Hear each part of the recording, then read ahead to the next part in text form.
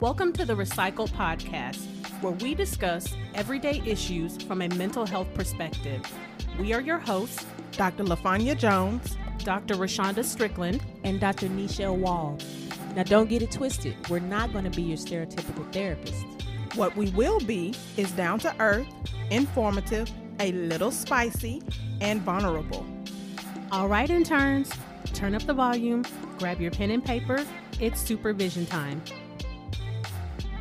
As a reminder, this podcast is not meant to take the place of a relationship with a licensed mental health professional.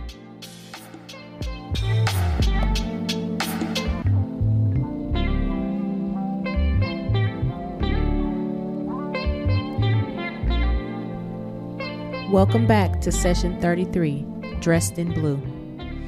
Okay, interns, this session is going to be about high-functioning depression. Now, don't get it twisted. This is not a diagnostic category in the DSM, but it was necessary to bring this information to you guys because the individuals suffering from this type of depression appear to be stable or fine. Functional. Functional. Thank you. I could not think of another word. And they seem functional because they go to work, they're able to accomplish tasks, they have relationships, they even socialize. Mm-hmm. And so they seem functional. Do you guys have clients that you believe may, if this was an actual diagnosis, are dealing with that versus the major? I do. We were speaking about this topic before we started recording. And I was telling them I just think it's mild depression.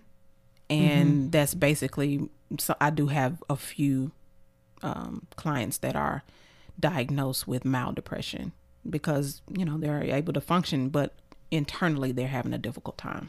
Gotcha. Yeah, I agree with that. Do you guys think that therapists, and not speaking to us three specifically, but therapists as a whole, or mental health professionals as a whole, do you think we are more inclined to suffer from high functioning depression? I feel like as therapists, we're more inclined to suffer with a lot of things if we're not paying attention. Yeah, because I definitely think we suffer from anxiety. And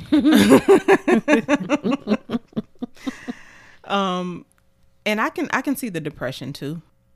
So let me kind of give you my internal backstory. I'm asking that because I've had clients ask me before, not if I suffer from depression, but they've asked, you know, a few like, how are you doing? Like, and they genuinely really want to know, like, how are you doing? And then, you know, of course you always give them, oh, I'm fine. Thank you for asking. But, you know, I've had a few people kind of say, well, I know that, you know, you guys hear all of this stuff all the time. And, you know, you just kind of help us. And then, you know, we come in and basically, I don't want to say dump because it's not what I mean, but like we bring all of our issues to you and for you to kind of help us work through. And that's a lot for you to do kind of like throughout an entire day, weeks on end, you know, doesn't that get to you after a while? Now, of course, they didn't say it as long-winded as I just did, but that was the big gist of what they ask. And it got me to thinking, like, I wonder, do therapists, are we more inclined to kind of, you know how they say, like, those that can't do teach? You know, are we the mechanic that has the busted up car, or the hairstylist with the, you know, the jacked up hair? You know, are we the ones that help other people work through their issues? And, but then we don't focus on our own? I would say that that's true if you don't have a support system, if you don't have an outlet. Self-awareness. Self-awareness. You know, I would say for the three of us, and I know you said outside of us, but I would say for the three of us, because we have each other as outlets, I feel like we are able to process with each other, whether it's a processing that we need to do for sessions or a processing we need to do with something in our personal lives. Yeah. And we typically, if need be, we typically give each other feedback, you know, Yeah. I don't really think it personally here. I don't think that's something that we struggle with. I think when stuff pops up, we feel it, we deal with it, that sort of thing. But I know therapists personally who are like that. But it's also because they don't take good care of themselves. And then I'm like, you need to go sit down for somebody to snatch your license. Because you're not supposed to be practicing that way. Yeah. Right. Gotcha. It was just a thought. No, I think that's a good question. Because, honestly, I've asked myself if I'm anxious, but I tend to look over depression, and I don't know. It's probably because of what you said. Like, I don't have time to be depressed. I got to go and do what I need to do. Yeah. And then it may also depend on the population that you see as well. Okay. Yeah. Interesting. It was just a thought. Just wondering, since we're talking about high functioning depression. Yeah. But I also think it looks different too. And we've talked about this before. You need to make sure that this is for all my mental health professionals. You need to make sure that if you are in this field that you are taking diversity classes, because these disorders do not look the same across the board. True. Depending on what your culture is. And we've talked about this in the past. A lot of Black people have a tendency to be very angry. And that's one of the signs that you can tell, there's some depression or something like that going on. And that's just not what you normally see in other cultures. And even the differentiation between adults and children. Children don't always look sad either. No. They may act out. They may have anger outbursts. They may get in trouble in school a lot, so you also have to know the difference between those two as well. And small shout out, not a big one, to APA, American Psychiatric Association, for finally beginning the steps to erase systemic racism in psychiatry and psychology. Because if our systems are flawed that help people, you already know everything else is going to succumb to that. So I can appreciate them taking a stand. We want to see what y'all going to do, but I can appreciate put something that out there. Apologizing for that. Yeah. Okay. Well, so the two biggest symptoms of depression depression just in general, is when you feel sad and hopeless. Those are two symptoms that we start definitely listening for, diagnosing for depression. And we'll give you more symptoms as we go along, but those are two big ones that we listen for. Yeah, it's funny because I had a male client this week, and he specifically asked me, what is depression? Because he has a lady friend that I guess she has been trying to communicate to him that she's depressed, but he's very short and abrasive. So he may not necessarily be receptive to hearing what she has to say. So he was asking me, like, can you tell me what depression is? Because he has other issues. But so that was one of the things that we were talking about was, for her, it's not going to necessarily look like I can't get out of the bed, or, I'm not showering or not eating. And so for some people, of course, it's going to look that way. But for the type of woman that you're dealing with, it's probably not going to look like that. Because his thing was, she had just recently gone on a trip. What that mean? Sad people don't vacation, right? But that was kind of the thought process. Well, like, you're going on this trip, and you seem happy, and it's like, well, yeah, a lot of people, as we talked about, fake it to make it in the last session. A lot of people do that. They can throw on a smile and fake for a few hours, for a couple of days, but all of the same stuff internally is still happening. But I know how to look good for a certain amount of time. That's what I was going to say. They become accustomed to giving people what they want. If but they need behind some them closed doors, man. What I said, but behind those closed doors, all of that is off. Oh yeah. Oh yeah. That's when you can see it behind the closed doors. They have the symptoms of the sadness, the hopelessness, the crying, the isolation, the even suicidal thoughts, maybe even attempt. You know, the appetite increase or decrease, the lack of motivation, the lack of energy. You know, those are all symptoms of lower libido. Gotta add that in there. There you go. So can we kind of walk through what hopelessness looks like, you know, behaviorally? Because sometimes, you know, we can say a term, but it's hard to visualize, well, what does that really look like? You know, I can say someone's hopeless, but like, okay, the base of that is without hope. But when you're dealing with a person, what am I looking at? So I would say if we're dealing with cartoon characters, a great representation of that. Now he a little severe would be Eeyore. Oh yeah. That is hopelessness personified right there. Just inability to speak without being monotone. Like these are the extremes, of course. But also another example that would be is it Inside Out? Is that the movie? Because y'all know I forget the name of this movie every time I want to talk about it. Yeah, Inside Out. But the sad one is on there because that actually probably is closer to functional depression, even though the features looked sad, but they were still doing their job, still operating the sad emotions and all of that.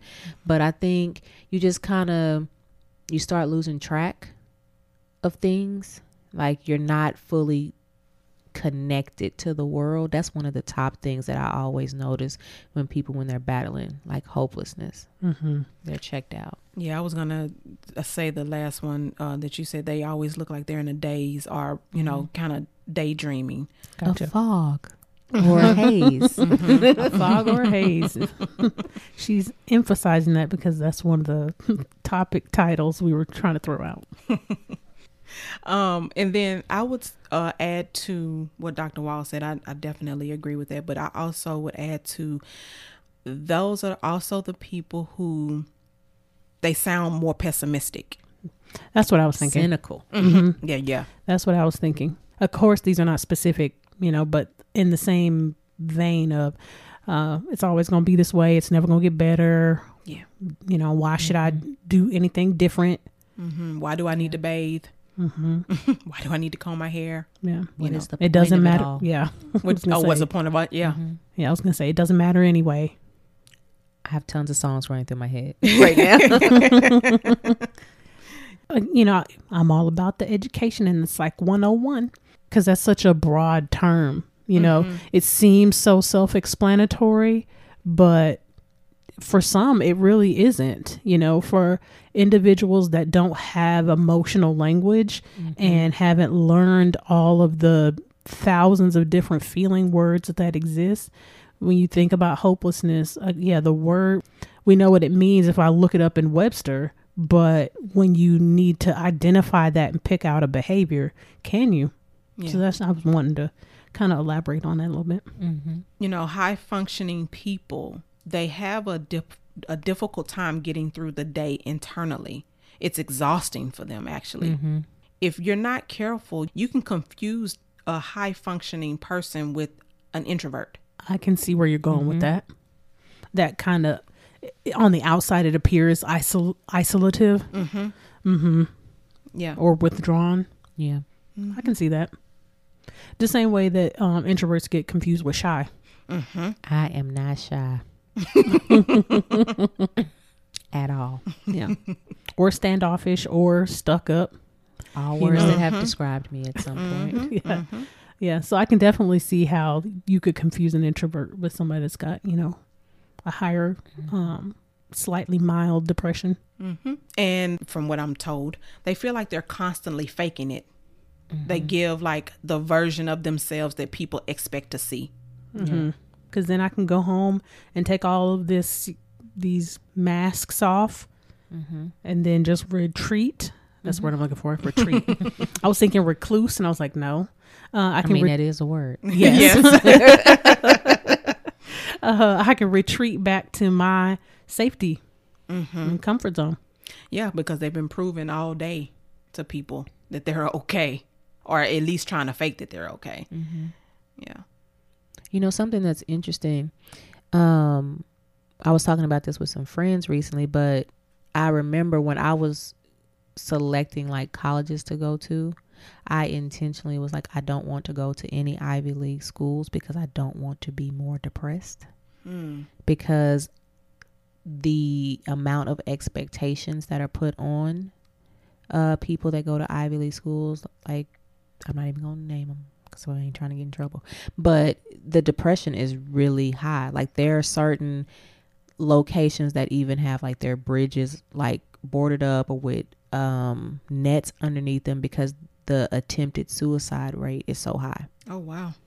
So like, that's scary. Expectation tends to go hand in hand when you have that high functioning depression. Oh, for sure. Yeah, because like you said with your client and what you're just describing, people don't believe that you're suffering with it because on the outside, you're functioning. And you don't want to be seen as weak, whatever that means. So if I had to guess, I would think that would lead a lot of men to high functioning depression, that not wanting to appear weak. I can see that. Just based off what American society places on masculinity. Of course, you know, around the world, masculinity looks very different, but for the U.S., it's a very machismo kind of lumberjack, very stoic, cavemanish, right? And that if you're allowed to, you know, kind of communicate a certain number of feelings, regardless of whether you feel all of the different versions that exist, but what people are comfortable with observing of you, you know, is a very limited scope. So, you know, over time, if this individual is not allowed to, you know, be vulnerable. Yeah, because I was like, there's a whole bunch of different feelings. Vulnerable, if they're not allowed to be disappointed or hurt. Yeah. That can become internalized frustration, which then, you know, we know unmet feelings turn into a whole bunch of other stuff. There's this huge falsehood about being strong. And I just had to talk to one of my clients about that today. Yeah, like your strength doesn't lie in the amount of times you can stop the salt water from coming out of your eyes. Like, that's not strength. That's actually repression. So that's not something that you should be actively doing, because you need to be able to healthily express your emotions. And that doesn't mean it has to be tears. It could be talking to somebody. It could be playing basketball. It could be whatever your thing is, but it does need to come out so that it can be properly processed. Yeah. I try to get my clients to not use that strong in their vocabulary to describe themselves or anyone else. I try to have them to replace it with resilience. When you imply that someone is strong, you're saying that you aren't able to express yourself. Like, I expect for you to hold it together all the time. It don't matter the situation. And that's unrealistic. Well, that goes along with intent. You know, people, they're intending it oftentimes to be a compliment, but you know, we forget that just because something sounds nice doesn't mean it is nice. And just because something sounds helpful doesn't mean that it is. Yeah. I remember I did a speaking engagement to a group of Black women. And that was one of the things that I was talking to them about. You know, if you want people to stop seeing you and describing you as a strong Black woman, then stop acting like you don't have feelings. Absolutely. So this would be a throwback to trope tripping 1. Yeah. And 2. And 2, because we can't forget our men folk. Yeah, that's true. Yeah, you got to break that down, though. You do have to, like, be cognizant of the facade you wear when you follow that. I'm like, I want to be weak. I want to be human. I know. That's what I was thinking. I want to be real. Like, I want to be multifaceted. I want to be, if I need to be strong in a moment, then I want to be able to be that in that moment. If I'm vulnerable or weak or hurt or alone or lonely or whatever. I want to be able to be those in the moment. If I'm joyous, I want to be able to have all versions be presentable and accepted. And you decide what it looks like for you. Yes. Prime example, when you go to a funeral and somebody's like, you're so strong. You're doing so well. I don't know how you do it. I said, that's not being strong. Right. Like maybe I don't have no tears to cry right now. Or maybe I'm just, maybe I'm just in the moment right now, just taking it in and just being with my family right now and just allowing people to just love on me and comfort me and support me. And that's okay. Yeah. That don't mean just because you're sad, it doesn't necessarily mean you're going to be crying every second of the hour. Yeah. All right. So what are some other high functioning depression traits? So let's see. They feel like a capable, productive person because of them being able to complete tasks. But in those attempts to be normal, when they have bad days, those bad days are unbearable. Do you ladies believe that individuals that suffer from high functioning depression are easily set back? I would say no, actually. Why? Because they're so used to going forward. I feel like people who are typically the high functioning depression people are the ones that push through. And like prime example, Robin Williams. You don't know nothing is wrong until they're not here no more. So okay. I think they feel everything. I'm not saying that they don't feel everything, but they are the people that you never knew anything was wrong. Gotcha. I believe they have setbacks, but we would never know it. Just from your example, you know, they tend to have negative self-talk. Gotcha. And if something happens, like, they get a reprimand or something at work, that's a setback for them internally. That's that negative self-talk validating, statements that they're hearing in their head. But like I said, the external, we would never see it. Gotcha. So my original statement was going to be yes. But now hearing what you ladies have said, I do agree that individuals that are, are on the higher end of, such a weird thing to say, that have higher functioning depression, I do think that they internalize a lot and then self-deprecate and just kind of have a whole bunch of negative self-talk, but they bury it so that they can keep going. It's kind of like, okay, just shake it off. Okay, just shake it off and keep going. And don't really address it. Not saying that she was just out here doing great, but it reminds me of MMB last month when we did Fat Girls and Jasmine. Because nobody would have just assumed that she was depressed the way she was, because she, like we talked about, she was on the verge. Right. She was on the verge of having to go stay somewhere. So like that representation of that, it's right there. It's like she's still functioning. She's still the funny best friend. She's still probably doing everything that she's supposed to be doing. Yeah. And that makes me think about, man, I wish I could find this particular activity, but it was like types of dysfunctions in family, but specific to what you're talking about is they were talking about the jokester and how people use humor to cover up pain. I've read that somewhere before. I can't remember where though. Yeah, I wish I could find a source. I mean, for any of our researchers out there, please put it in the comments. We would definitely love some extra info. But that character specifically, I can definitely see her using her personality to cover up what was really going on internally, using jokes and humor to be able to distract from you looking at me any deeper. Because if you look at me too deeply, then you'll see all of the things that I'm afraid of, or the things that I don't like. Or my sadness. That too. That's why it's important for you to have at least one person. And when I say one person, I mean someone that you can take those masks off in front of. Because if you don't have those people around you, or a person around you that you can do that with, that makes you feel like you have to keep this facade. Mm-hmm. Because nobody, exhausting. It is. Me to have to be on all the time, I don't want to do that. I want to be able to fall apart and know that you still got me. Yeah. That's important. Recovery is easier that way. Yes. Now, I did want to say this.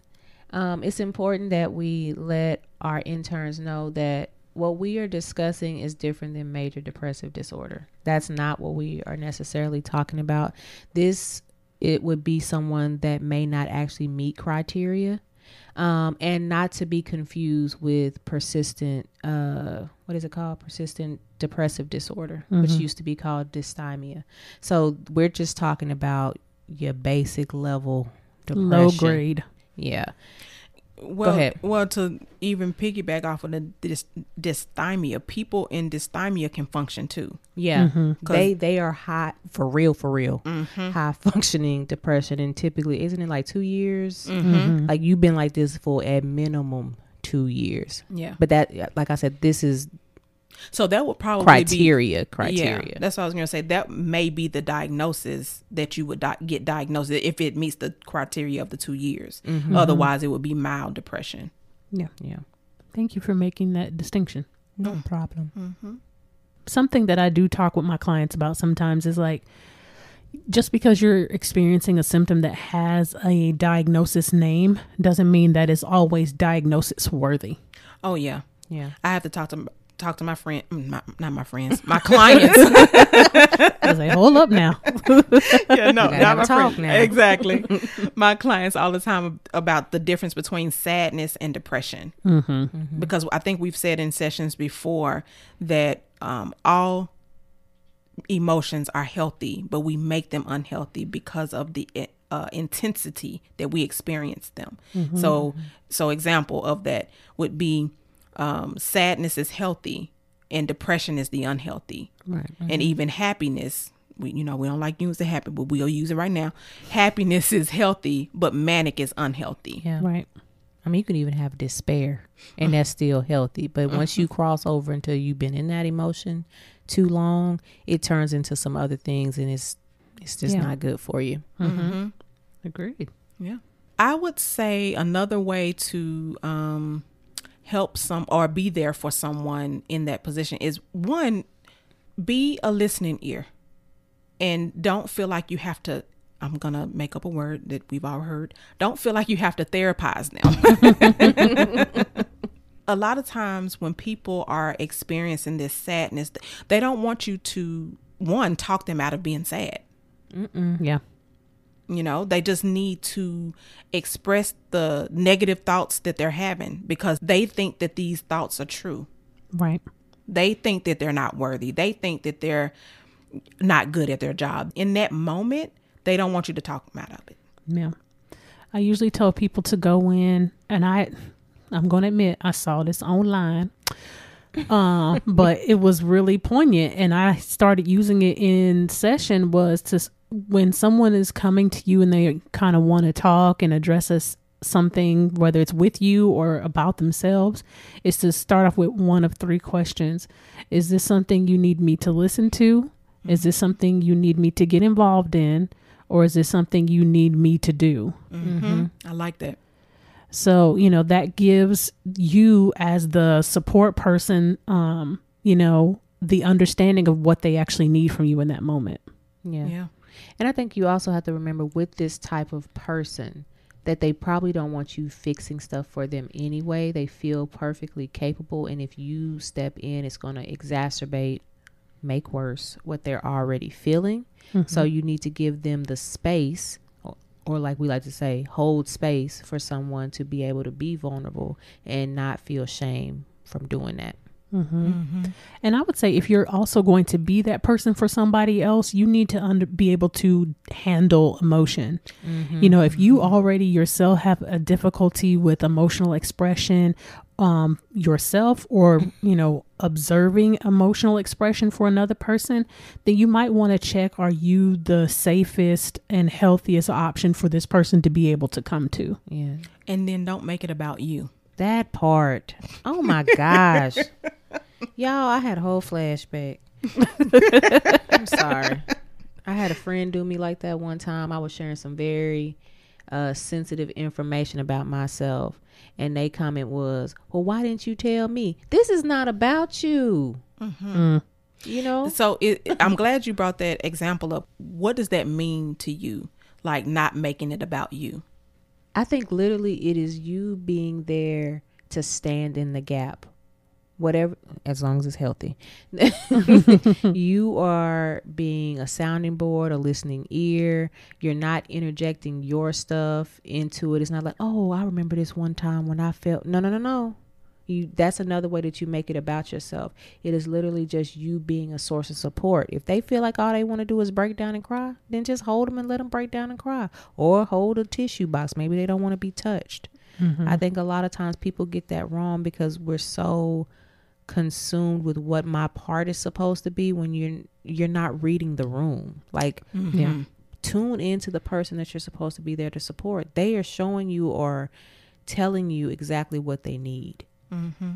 Yeah, I would agree with that. That's kind of where my mind was going. Like, don't try to one up their experience and say, that, well, my such and such was like this, and try to make like, well, my pain, what in the world you sad for?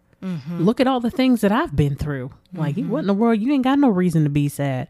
So definitely not trying to one up that person's pain or whatever experience they're going through. And like Dr. Wall said, not reading the room. So sometimes it is okay for you to provide commonality and so that the person understands that you are not the only person that goes through this. So while I can't understand your experience from your point of view, because I can't live your life for you, but I've had similarities. So if I had a situation like that you're going through, because I've had that similar piece, this is what I did to get through it. So I do think that there's a time and a place to be able to give your story, but you also have to be aware of, is that person interested in having your story in that moment? Or is it necessary? Even if they want it, is it necessary for you to do it in that moment? And I definitely think if you miss the preface of what Dr. Strickland was saying earlier of asking, what do you need from me in this moment? Do you need to vent? Do you need some advice?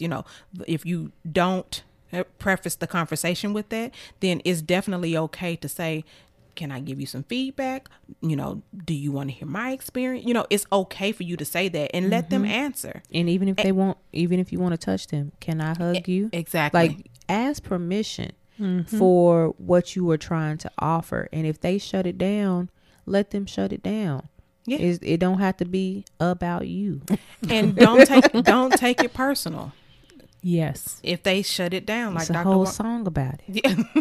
Monica sang it. So true though. But we do. And that's the hard part, because kind of how I think you were just saying earlier, Dr. Wall, what we've been taught about showing up for another person, and how we communicate and be supportive. We've always been shown that you do hug the person, you do interject, you do interrupt, you do, well, let me tell you what happened with me, and this is how it's like, no, shut up. Yeah, I think many of us think we play a greater role in people's lives than we actually do. At the that end, just hit somebody in the stomach real hard. Ooh, girl, you just gave somebody some real easy nuggets. I mean, at the end of the day, you're important to them, but you are, like I've said before, you are not the lead character in their story. They are. And if you keep derailing them, you're going to have some problems. Yes, ma'am. Yes, ma'am. Girl, we can push in right there. Yeah. I think, I do believe that that's a whole session in and of itself. Like having the understanding that what role do you actually play in other people's life? And then vice versa, how much do they play a role in yours? Because sometimes you overvalue the role that people play in your life. Yes. That part. Yes. Thinking people. Let me come back. So we can talk about we y'all let us know. Y'all let us know if that's something y'all want us to talk about. Yeah, because I think that'd be a good topic. But y'all gotta let us know. Emphasis on Let us know. Okay, so then how about, the person that's actually experiencing the, high functioning depression or mild depression, if you will? What would you say to the person that's experiencing it? First, get some therapy. Go sit on somebody's couch. Please. A licensed professional mental health provider. Okay. Someone who is unbiased, someone who can have your back, hold you accountable without getting anything from it. Please and thank you. Amen. Hallelujah. Ashe. Yes. I totally agree. If I had to add something on, because there are some people out there that are just not going to go to therapy. I mean, if we're going to be honest, they're just not going to do it. So then I say visit your local self-help section, in any bookstore, and at least start there. Or go to Audible if you don't like to read. Yes. Because you see how you having all these excuses for the things that we trying to tell you to do. Stop that. Yeah. Yes. You hear that? We talking to you. While they are not therapy, they are therapeutic, which there is a difference, which we slightly went through a couple of sessions ago. So these are therapeutic tools that if you are just 100% anti-therapy, you can at least get some very basic skill building accomplished through different workbooks, audiobooks, just regular books, to be able to help you kind of at least start working your way through. Yeah. So because we're not utilizing this podcast to provide therapy, I won't be very specific, but it's not just enough for you to start thinking positive. That's not going to serve its purpose. You have to figure out where these negative self-talk conversations are coming from. And the thing is, you have these voices in your head, you have these conversations in your head, and you have to figure out where it's coming from, whose voice are you hearing? And now it's probably turned into your voice, but whose voice did it start off being? Yeah, I think that's very essential. We've talked many times before that our families are our first associations. I'm a huge advocate of your brain makes connections and it makes associations because it wants to take the easy route. It does not want to do the long, complicated thing, which is why you can't hear your own heartbeat. You can't, you know what I'm saying? Like, it wants to cut out as much noise as possible. So the quicker it can make an association, it will. And sometimes those are unhealthy ones. And that can be things that your family communicated about you, that you're too short, you're too fat, you're too skinny, you're too dark, too light, nappy hair, long hair, straight hair, silky hair, curly hair. Right. Oh, you think you better than us, you too good, you're too dumb. I mean, all of these things. So your brain wants to take the shortcut and it's like, oh, okay.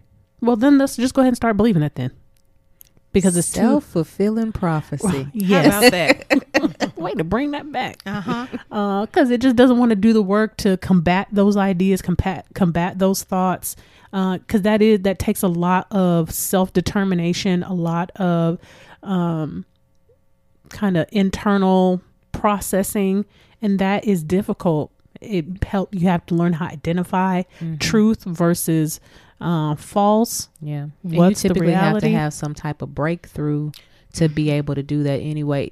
Kind of the story, and we may need to do this movie. It's on our list. Is Antoine Fisher? Like he didn't know he was great.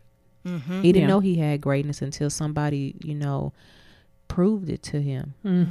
So I do think that's something that you have to kind of keep in mind. But with you utilizing going and researching things, as far as like going to the bookstore or looking up a book on Audible or whatever, that can give you extra information, extra knowledge, so that you can start to make that breakthrough. I would say the thing that I would tell people to do, and this is something that is important, is, build your tribe, because they can be your accountability, because you're not always going to be able to be accountable to yourself, and they will know you well enough to be like, hey, what's going on with you? You out here acting a fool. Yeah. What you doing? Like a prime example is my mom. She's able to look at my Amazon account. Not that I'm out here buying nothing, but I will read too much because that's my coping skill. That's my self-care or whatever. And she'll look up, I done read 14 books in 3 days. I done checked out. Somebody come get her. I'm not dancing like a stripper, but that's not the point. But you have to have your squad, your team, and also know what their roles are in your life. Don't go to your person that's your hype man when you need to cry, because that's not gonna go over well. They're gonna be trying to get you out of that wanting to cry, and you need to cry in that moment.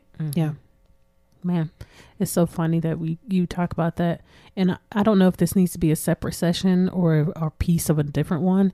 But one of the things I was talking about with a client yesterday was that everybody has a different combination to you. Not everybody has the same code. Okay, so, meat and potatoes. Okay.